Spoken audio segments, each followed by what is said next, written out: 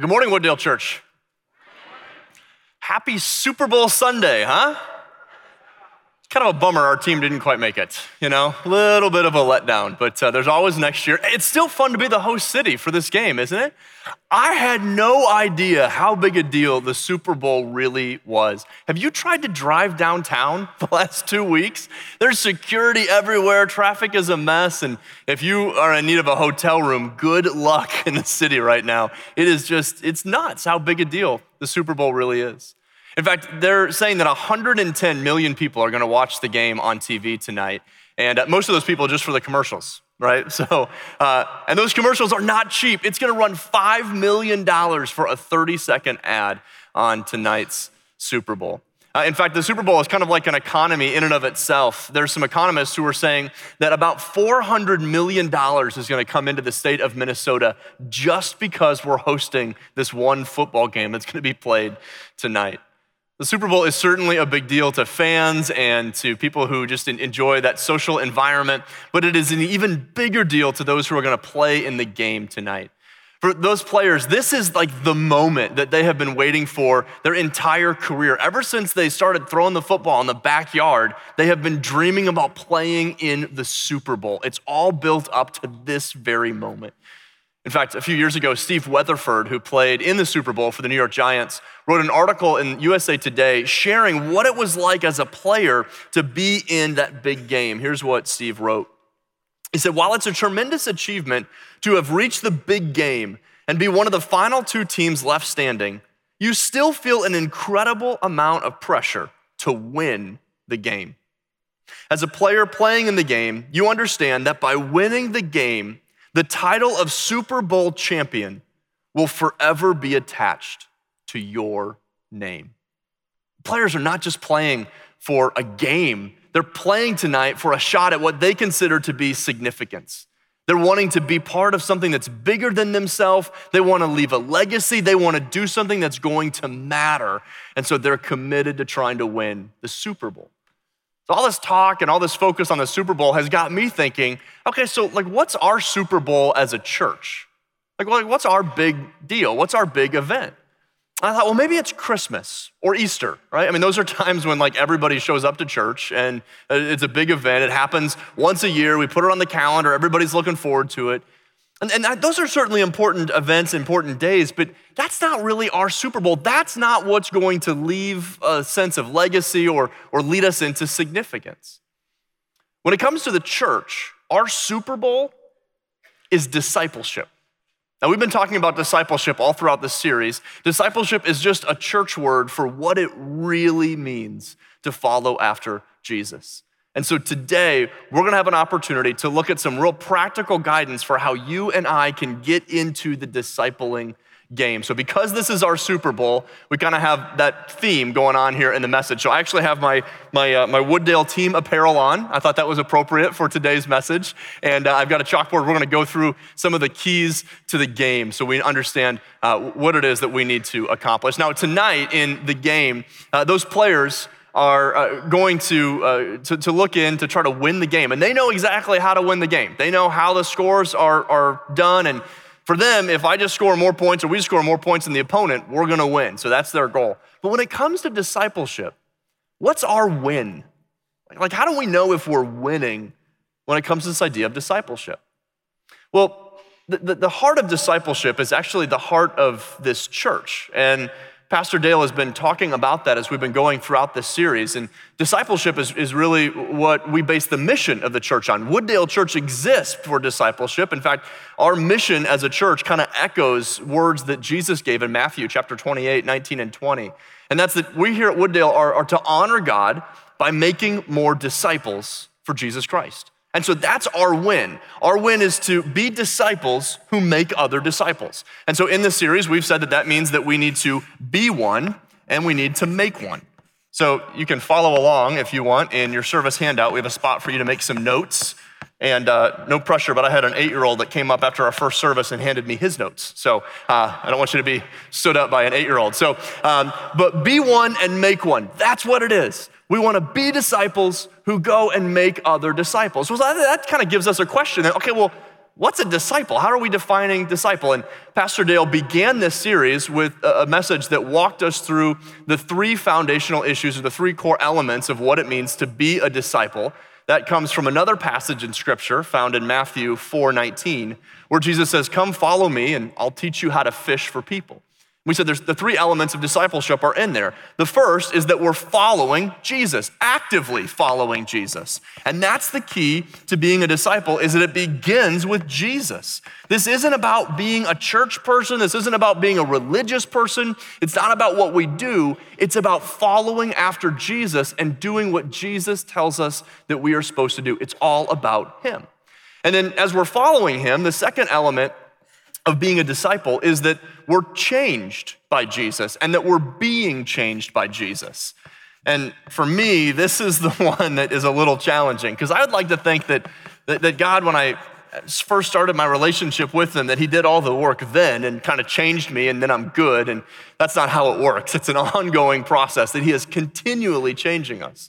The longer we follow after Jesus, the more we should look more and more like Jesus and less like ourselves. That's that constant state of being changed by him.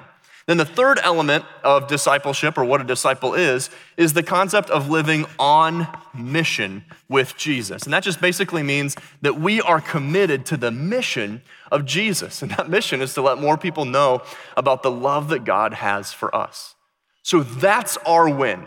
That's what it means for us to win in this discipleship environment, is for us to be a disciple who makes disciples, and we understand that these are the different elements of discipleship. So that's what we're going after. But we need to understand how we go after that. And so we're gonna spend the rest of this morning looking at how. How do we actually go about being disciples who make other disciples? But before we get into the how, I wanna take a moment, I wanna just step back and ask us the question about why. Why do we do this? Why is this such a big deal for Jesus? Why are you and I called to this concept of being disciples who make other disciples? Last weekend, Pastor Dale kind of reintroduced a topic to us called Adopt 7. It's the idea that you and I have people in our lives who don't yet know what it means to have a relationship with Christ. They're folks that we might live with. They might be people in our family. They're people that we go to school with. They're people that we work with. They're people who live in our neighborhood. It may be people, we don't even know their names. We see them at the coffee shop or we see them at the gym. But they're people that are in our spheres of influence, and they don't know about that relationship with God. And the whole idea of Adopt 7 is we want each of us at Wooddale to identify 7 of those people within our world. And that we're gonna do 3 things. We're gonna pray for those people. We're going to have opportunities to serve them, try to get to know them, build relationships with them, love them. And then when God provides the opportunity, that we'll have the privilege of being able to share with them the hope that we have in Christ. It's just a simple way for us to live on mission with Jesus, to kind of be intentional about engaging 7 distinct people in our spheres of influence. So to help you with that, last weekend we reintroduced this concept of Adopt 7, we actually gave one of these to everybody. It was in the service handout. And Pastor Dale really challenged us to actually list out our 7. And then Pastor Dale encouraged us to bring this back with us to service today. So if you did, good job for you. I want to encourage you to pull that out and take a look at those 7 names that are on that list. If you didn't bring yours back, you can go get it. We'll wait for you. And just kidding. But you can think mentally about who those people are. Or if this is a new concept for you and you need one of these cards, you can grab them at one of our kiosks on the way out. But I want you to be thinking right now about who are those 7 people in your spheres of influence, those 7 people that don't know that there is a more significant way to live their life. They're still living for themselves. They don't realize that you can live for things that are eternal. There's 7 people who don't know what it means to experience the forgiveness that God gives to them, the free forgiveness that God gives to them. There's 7 people who don't know that God loves them and that God desires to be in a relationship with them, and God desires that so much that he died for them. That's how much God cares about them. And there's 7 people who have been put in your life so that you can have that opportunity to share the hope with them. So as you look about that list, or as you think about who those 7 people are, that's why. Those are 7 reasons why we need to be disciples who make other disciples. because those are 7 souls, 7 people that need to experience God's love and God's grace. And so before we go any further in the message, I think it's appropriate for us just to stop and acknowledge those 7 and think about those people. I actually want to commit them to prayer. Would you join with me for just a moment? Father God, as we think about those 7, Lord, our minds are being flooded with who those different individuals are. Lord, people that you've brought into our path. Lord, for some of us, we actually have them listed on that sheet, and for others of us, it's just in our mind. But Father, I pray that you would allow us the opportunity this year to earnestly pray for those people, to seek opportunities to serve them. And God, I pray that we would all have at least one opportunity to share with one of those people that you're bringing to mind the hope that we have in you. So Lord, they might be able to experience your love, your mercy, and that rest that comes from the hope that you provide to us. And so Father, as we enter into this idea of discipleship, Father, and this challenge you've given to us, we commit these individuals to you now. And it's in your name we pray, amen. All right, so that's why. So let's talk about how we get in the discipling game. So tonight, when the players are gonna try to go out and win the game, they're gonna consult their playbook for advice and instruction on how to best do that. And we as followers of Christ need to look at our playbook as well. So I'm gonna have you turn open to 2 Timothy. There are Bibles in the pew in front of you if you don't have one with you or you don't have one on your electronic device. But either turn it on or turn it open to 2 Timothy. And if you're joining us online, I want to encourage you to grab your Bible and join us as well. So 2 Timothy. As you're turning there, let me kind of set the stage for you. This is actually a letter that the Apostle Paul wrote to his young disciple and mentee, Timothy. And Timothy was a bit of a timid guy. And when you understand the context that Timothy found himself, you might understand why he was a bit timid. He was left to pastor a church in the city of Ephesus. Now, Ephesus was a Roman city, and they're really proud of being a Roman city. And it was a city that had this enormous pagan temple in it. It was a pagan temple to the goddess Diana, and it was a temple that was just riddled with sexual immorality. And this temple was massive. It's actually considered one of the wonders of the ancient world. And it just kind of cast a shadow over the entire city of Ephesus. They're really proud of kind of this pagan worship that happened there. And so the city, you could understand, was a little hostile to the idea of the gospel. And so to make matters a little more challenging for Timothy, as if that's not enough, he had some problems in the church in Ephesus. There was some false teaching that was going on. In fact, that's why he was in the city of Ephesus, in the church of Ephesus. Paul left him there to kind of clean up some of the false teaching. So it's a pretty challenging ministry environment when you have false teaching you're dealing with inside the church and a really hostile ministry environment outside the church. So you understand why Timothy was in need of a little bit of a halftime speech. And Paul is about ready to give it to him as we look at 2 Timothy. So Paul opens the letter by writing this to Timothy. He says, Paul, an apostle of Christ Jesus by the will of God, in keeping with the promise of life that is in Christ Jesus. To Timothy, my dear son, grace, mercy, and peace from God the Father and Christ Jesus our Lord. I thank God, whom I serve, as my ancestors did, with a clear conscience. As night and day, I constantly remember you in my prayers. Recalling your tears, I long to see you, so that I may be filled with joy. I am reminded of your sincere faith, which first lived in your grandmother Lois and in your mother Eunice, and I am persuaded now lives in you also. In this passage of scripture we're going to look at today, we're going to see 3 fundamentals of discipleship, three elements that need to exist for discipleship to occur. And the first one we see right away as Paul opens this letter to Timothy. It's all about relationships.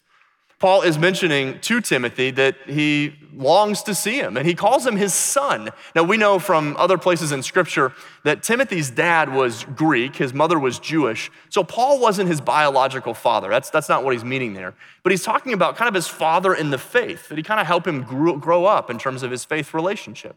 And that he is praying for him on a consistent basis, and that he misses him. He actually wants to see Timothy and mentions to Timothy that he was crying when he left. And I think probably the reason Timothy was crying is because Paul was leaving him in Ephesus by himself. It might cause us to have some tears too. But there was this relationship between the two of them. And Paul's pretty clear that he knows his family. He mentions his mother and his grandmother.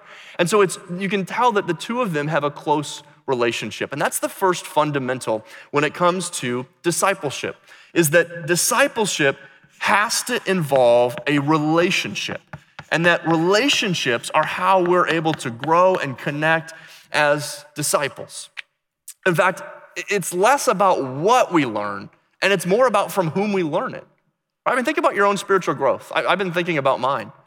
It's probably not the curriculum and the content that you've gone through. Now, the truth is important, but it's probably the people that brought you that content that made it so significant and meaningful in your life. I know that's true for me.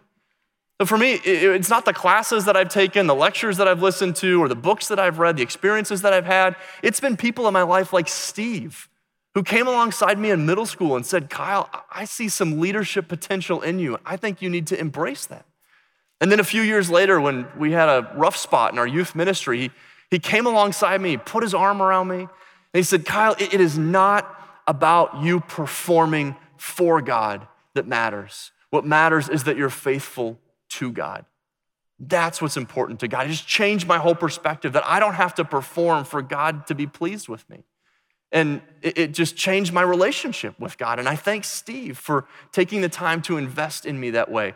Relationships are the key to discipleship. And we see that in this passage. Timothy is who Timothy was and became because of the investment that Paul made in him. Now, the second fundamental we pick up in verse 6. So we continue on in 2 Timothy chapter 1.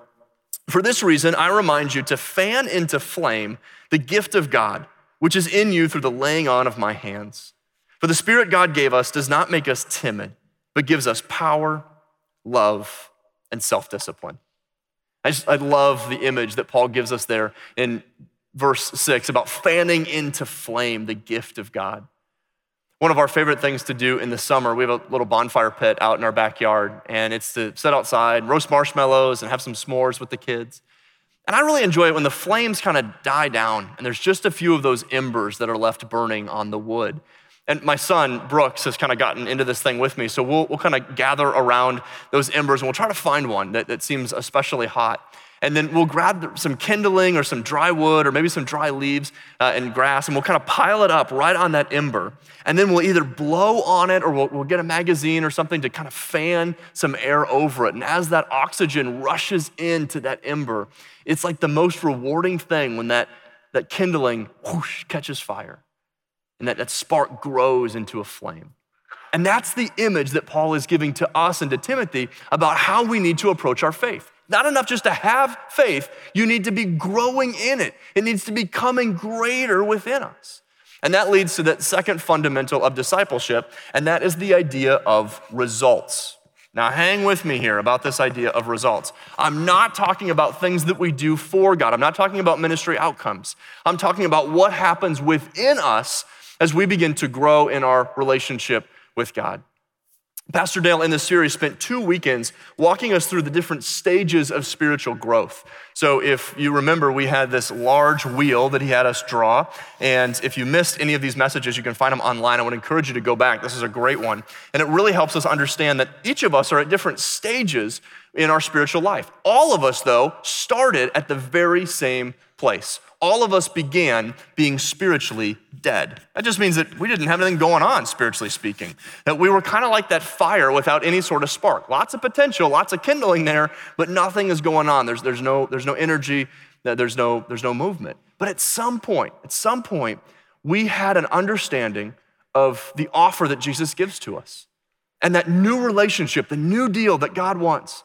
And at some point, those of us that are followers of Christ, we had a moment. It may have been a very distinct moment. You remember the moment, you know where you were, what date it was, what song was playing. Others of us, it's more like a season. You know, it's that first semester in college or that Bible study that you were involved in or that group that you were meeting with, that somehow in that season, you understood the offer that God has given to us and that you accepted it. And it's that moment that we refer to as being born again. And I'll just say this, if you're here this morning and that doesn't make sense to you, or you feel like, I definitely feel dead spiritually, but I don't know what this new offer is that you're speaking about, I would love to encourage you after service, just come up front. We'll have some folks up here that would love to chat with you about that. That's why we're here, is to help you understand this amazing offer that God gives to us. But that moment where we're born again, then we move into a stage of being a spiritual infant. And Dale mentioned to us that is kind of like, how we are humanly. That as an infant, you have a lot of needs. You need some people to come alongside you, to help you, to provide some guidance for you so you can grow and be safe. And it's a fun stage, but it's a stage that, You just need a lot of encouragement if you're in that infant stage. And eventually you move through that infant stage and then you move into like being a spiritual child. And that's kind of like being a child as a human, right? It's a great stage of growth and it's exciting and there's a lot of development going on. There's a great sense of independence that begins to emerge. And there's also a sense of being a little self-centered. It's kind of about us and our needs and our preferences and our wants. And hopefully we move past that stage, spiritually speaking. And if we do, then we move into what Pastor Dale mentioned was the stage of being a spiritual young adult. And that simply means that we begin to understand, like most young adults do, that life is kind of more than just us and that there's a purpose here and I have some uniqueness and there's something that I can contribute and I can give back and I can be part of something that's greater than myself. It's not just about me. And eventually that will then continue to help somebody grow into becoming what we said is a spiritual parent. Keep in mind, there are no spiritual adults, it's spiritual parents. Because they're parenting, they're intentionally coming alongside others who need to help grow and develop in their faith as well.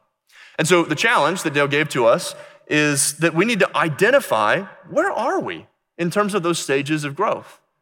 And don't worry so much about what stage you're in. It's important to know that, but what's most important is that we're making progress through it, that we're not getting stuck in any one of those stages.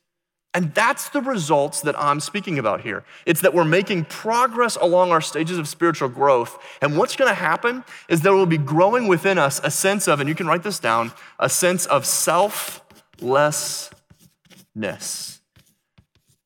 There's a growing sense that it's not just about me, but it's about what God wants to do in me and through me that matters.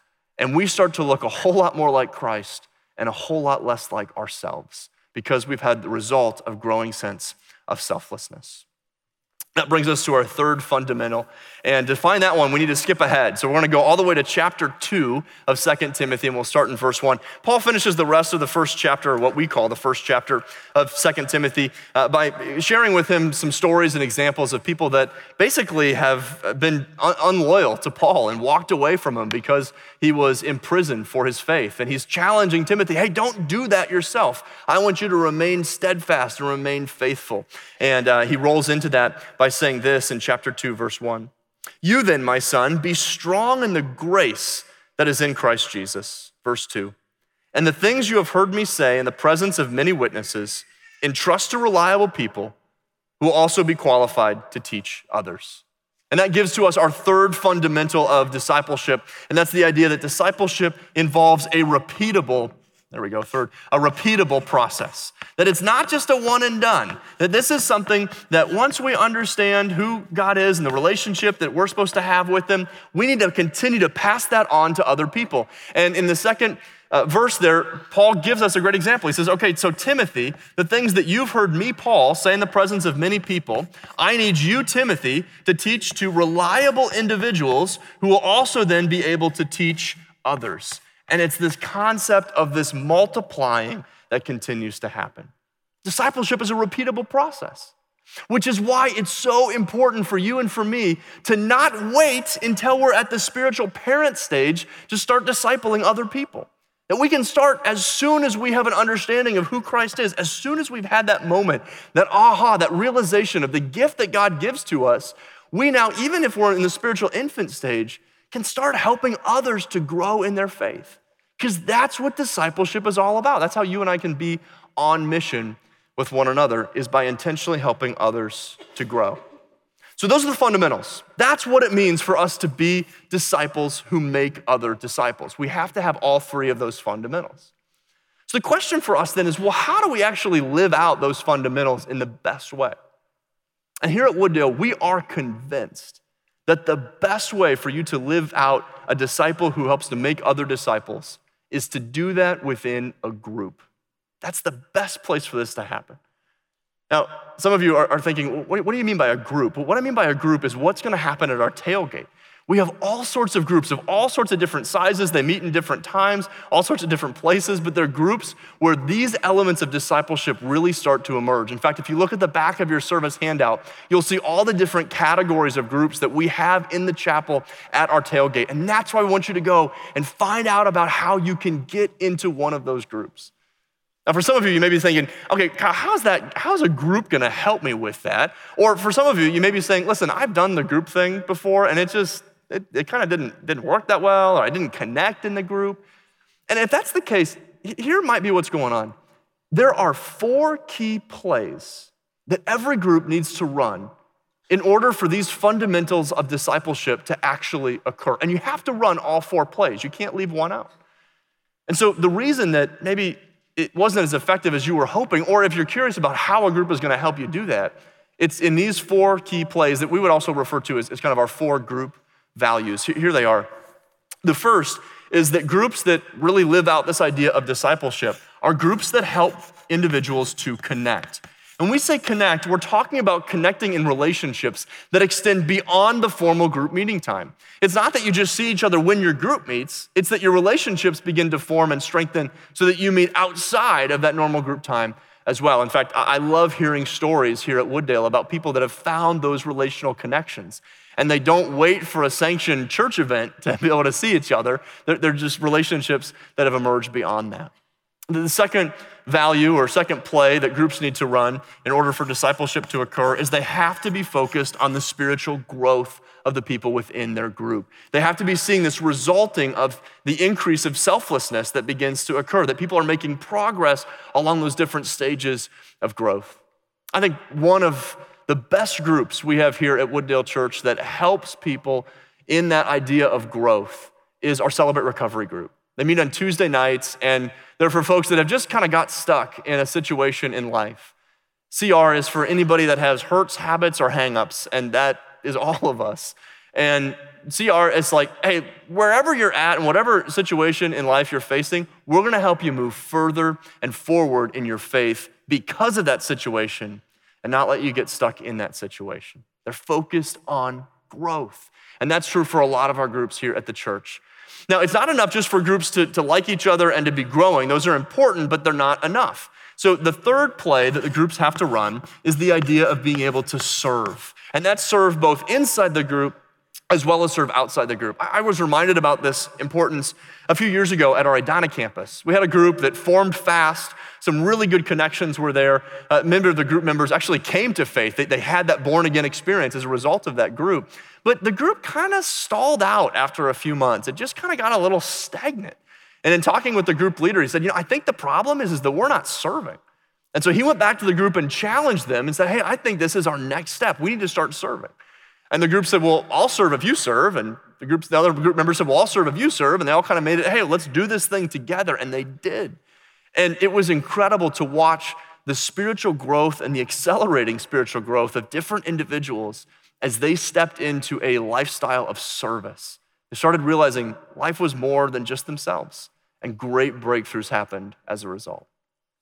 Now, the fourth and the final play that groups need to run is the idea that they are helping each other to intentionally engage those who don't yet have a relationship with God. And that sense of engagement is a story that comes from one of our groups from about a year and a half ago. There was a group that was meeting, and one of the guys in the group was having a party, some people over to his house. So he invited his life group. But he said, here's the deal. When you come to the life group meeting, I want you to bring with you somebody who doesn't go to church, like a non-church person.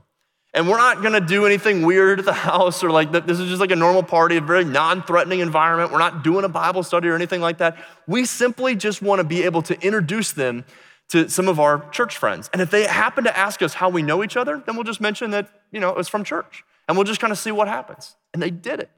And it was so great hearing the stories from the group members who would come back to the group and they were saying, people were pulling me aside or following up with me and being like, so how do you know all these people again? And you guys all seem to like each other. Where'd you guys all meet one another? Church. You guys met at church? Tell me more about that. And the group was really excited about it. But it was because the group came together and they said, hey, we're gonna do something that's gonna stretch us out of our comfort zone because we know we need to do this to help grow in our faith. But it's something that we just normally wouldn't do by ourselves. So those are the 4 plays that groups need to run. And in order for a group to be effective, all 4 have to happen. So if you're in a group right now and you're like, hey, you know what? We're not doing all 4 of these, then I wanna encourage you to either help the group make a change to be living out those group values, or honestly, get in another group. Because we need to be disciples who make disciples, and that best happens when we're in that type of an environment. Now, I don't want you just to take my word for the benefit of being part of a group. We actually sat down with a number of Wooddalers who have benefited from being in a group, and they shared with us a little bit of their story and how it's helped them. And we got it on film, and I want to share their story with you now. So watch this. I've been coming to Wooddale for 5 years. So I have been at Wooddale practically my whole life. When I got married, I was 22, and we wanted to get really involved at Wooddale right away. And one of the best ways to do that was to get involved with a life group. For me, what motivated me to get involved in a life group is to be able to connect with people. When I had moved back to Minnesota and came to Wooddale and needed to plug in beyond that, and I saw life groups were an option, so I joined a life group because I was like, oh, that would be a great way to meet, a handful of people, then at least know some faces when I do come to church. I have found that having Christian community builds me up in my life in following Christ. Being with other individuals gives me a different perspective to think about things differently. And beyond just my personal walk with Christ, it's really rewarding to be able to do life with other people. When we do the discussions, it's incredible what each one of the members has to say, and I appreciate listening to them. And also, I'm not the one who really likes to say things, but listening to them, it encourages me to go and say a few things too. And that's why the group has really, helped me a lot in that respect. We started, and it was just a few people meeting at a coffee shop. Then that got too crowded, and so we moved to an apartment. And after 9 months or so, it got too big. And as we continue to invite more people in, we're just recognizing people who fit the role of leader as well. And so encouraging them afterwards to start the next life group. When it gets too big, we'll multiply into more life groups. And just being around people is going to cause you to grow. I had a time in my life where someone I loved very, very much and was very close to me had a severe chemical dependency problem. I brought it to my life group, and they prayed, and they prayed, and they prayed, and God just answered that prayer in a way that none of us would ever have expected. I am just so grateful that God put those faithful people in my life. You're looking for answers for life, for what God has for you, and the best way to experience that is with other people. I would say that if you're thinking about doing a life group, do it. A couple there, they've become very, very close friends, and I would have never known them had I not done a life group, and now they're the godparents of my children. It's been an amazing experience, the way we have supported one another, prayed for one another, loved one another, affirmed one another. It's just been a wonderful experience. Now, it would be far too easy for us to sit here this morning and see those stories, hear this message, and go, you know what, I'm glad that works for some people, but that's not for me. And some of us may be sitting here and going, I think that's too soon. I don't think I'm ready to get in a group. I'm just not far enough along in my spiritual journey to be taking that next step. Or you may be saying to yourself, you know what, this is just not me. It's like not my personality. That's not how I connect with folks. Or maybe I'd love to do this, but we just don't have time. Like, let me show you my calendar. I just can't fit this in. And if you're in any one of those situations or any other hesitation about kind of getting forward and moving into what God is calling us to this, I want to remind us about a passage of scripture that we touched on this morning, but let me reread it. In 2 Timothy chapter 1, verse 7, Paul says, "For the Spirit God gave us does not make us timid, but it gives us power, love, and self-discipline." God has called you and I into this life of discipleship. Jesus is so clear all throughout Scripture that this is what his call for you and I is to be, that we are to go and make disciples. And God has ordained this and has put people in your life for you to connect with, for you to share that hope of him with. This is his plan. This is the game that he has asked Wooddale to step into, that he's asked you and I to step into as followers of him. But when Christ calls us into discipleship, he doesn't ask us to do it on our own. Jesus is abundantly clear that his promise is to be with us for always. And Paul tells us that God gives us his Spirit. That it's not us trying to do this on our own strength and our own power, but it's God's Spirit living in us and working through us. And so God's Spirit will give to us the power to do this. This is the next step for all of us. It's that power that comes from the good news of the gospel. Even if you don't feel like this is how you connect with people, it's God's Spirit that will grant you his love to be able to connect with folks in this way. And if you feel like you don't have the time, it's God's Spirit that will help you with the self-discipline to find time, to make time in your schedule, because we schedule what our priorities are. And that was us. That was our situation. When my wife and I moved from our Edina campus over here a little over a year ago, we were just in a situation where we were like, listen, I don't know how we're gonna do the life group thing, and we kind of stepped out of our group there, and it just got really convenient not to have another thing on our calendar.